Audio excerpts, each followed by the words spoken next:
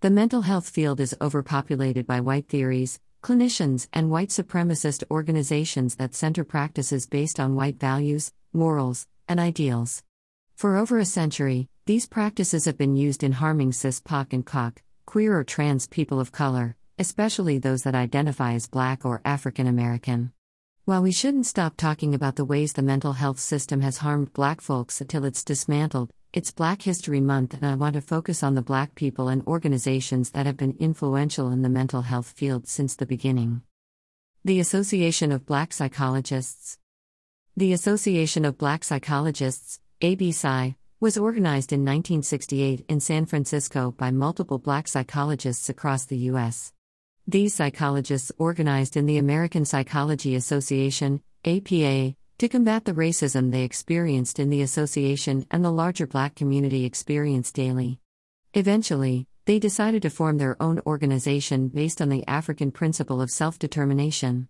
According to their website, ABPSI's purpose is promoting and advancing the profession of African psychology, influencing and affecting social change, and developing programs whereby psychologists of African descent, hereafter known as Black psychologists, can assist in solving problems of Black communities and other ethnic groups. Check them out at https://apsi.org/.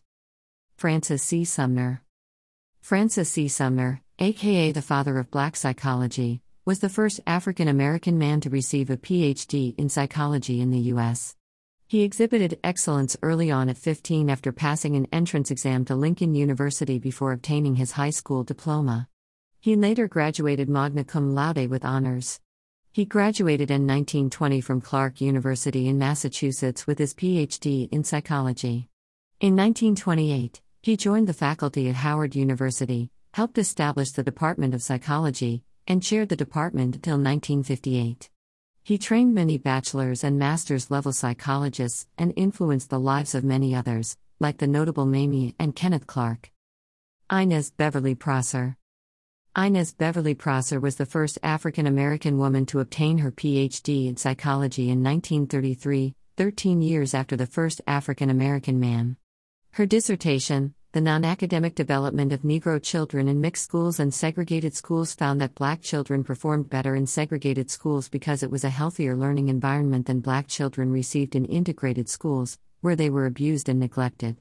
The concepts she studied in the 1930s have been revisited in recent years.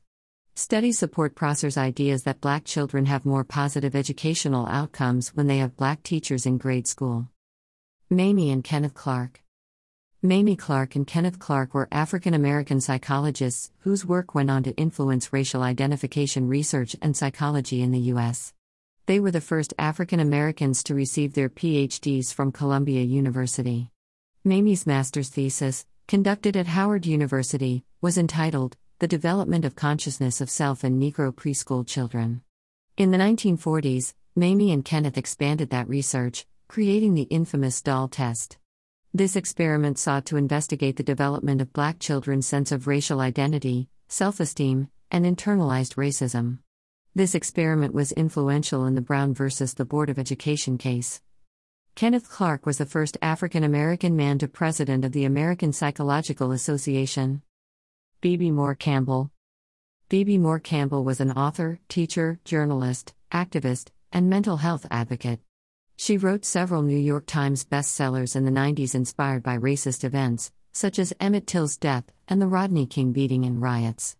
Her daughter's experience with mental illness fueled a passion for mental health advocacy. In 2003, Campbell wrote a children's book entitled, Sometimes Mommy Gets Angry, that was recognized by the National Alliance on Mental Illness, NAMI, with the Outstanding Media Award for Literature. She later continued her work in various capacities including chartering the Inglewood, California chapter of NAMI. Although she transitioned from this realm in 2006, her work and legacy lived on as Congress deemed July National Minority, now BIPOC, Mental Health Awareness Month. Photo posted on postgazette.com. Black mental health organizations to follow on Instagram. Black Therapists Rock, at Black Therapists Rock. Therapy for Black Girls, at Therapy for Black Girls.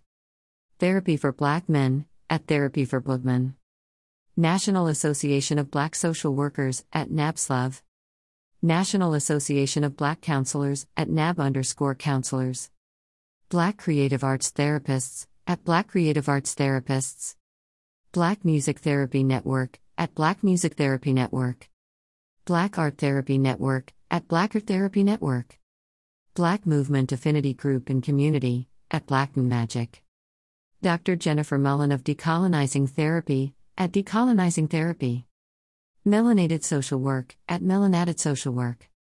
Radical Therapy Center, at Radical Therapy Center. Photo Courtesy Peer Support Space /Facebook via OrlandoWeekly.com.